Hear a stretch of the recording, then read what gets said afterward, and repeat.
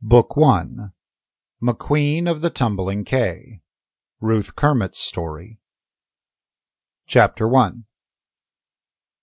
Ward McQueen reined in the strawberry roan and dug for the Makins. His eyes squinted against the sun as he stared across the moving herd toward Kim Sartain, who was hazing a pair of restless steers back to the mass of tossing horns. Bud Fox loped his horse out of the dust along the flank of the herd and then walked him up the slope. Digging out his papers, he reached for McQueen's tobacco. "Recollect that old brindle Ladino with the scarred side?" he said. "This here's his range, but we ain't seen hide nor hair of him." "That mossy horn?" Ward glanced cynically at Fox. "Reckon I won't forget him too quick. He's probably back in one of them canyons. You cleaned him out yet?" "Uh-huh, we have. Baldy and me both worked in there. No sign of him. Makes a body plumb curious." "Yeah." Ward's brow puckered. "Ain't like him not to be down here making trouble. Missed any other stock since I've been gone?" Fox shrugged. "If there's any missing, it can only be a few. But you can bet, if that old crowbait's gone, some others went with him. He ramrods a good-sized herd all by himself." Baldy Jackson joined them on the grassy slope.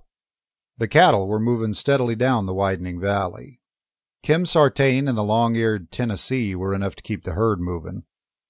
Working them out of the cedar breaks in the canyons had been the job. Baldy jerked his head back toward the nearest canyon mouth. "Seen some mighty queer tracks over yonder," he said. "Like a man afoot." "We'll have a look." Ward McQueen touched a spur to the roan and loped it across the narrow valley. Jackson and Fox fell in behind him.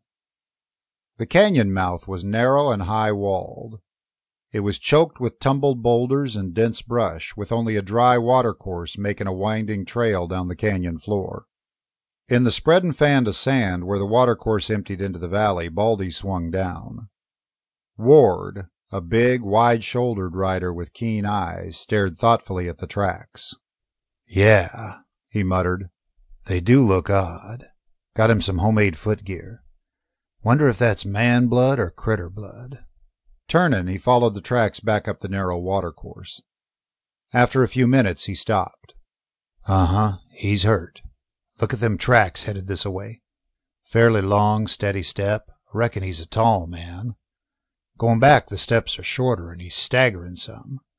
He stopped twice in about 20 yards. Both times he leaned against something." "Reckon we better foller him?" Baldy squinted doubtfully at the jumble of boulders.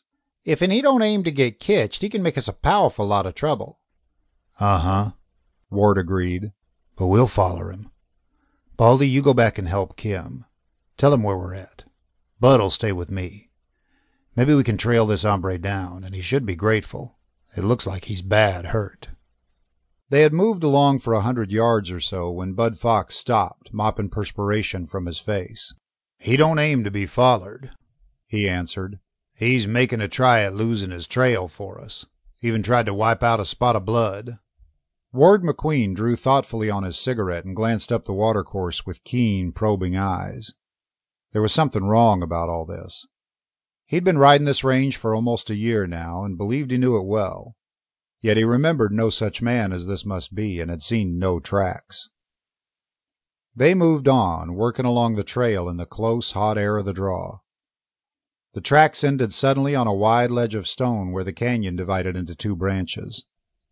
"We're stuck," Bud said, puzzled. "He won't leave no tracks with them makeshift shoes on this stone. There ain't nowheres he can go up either one of them canyons that I know of." The right-hand branch ended in a steep, rocky slide, impossible to climb in less than hours of struggle up the shifting rock. The left branch ended against the sheer faces of a cliff, against whose base were a heaped-up jumble of boulders and rocky debris. "He must have doubled back," Fox suggested doubtfully. "Maybe he hid in the brush." Ward threw his cigarette down in disgust. "Reckon he don't aim to be found," he remarked. "But wounded like he is, he'd better be. He'll die sure as shooting." Turning their horses, they rode back down the canyon to rejoin the herd. Ruth Kermit was waiting on the ranch house steps when they left the grassy bottom and rode up to the bunkhouse.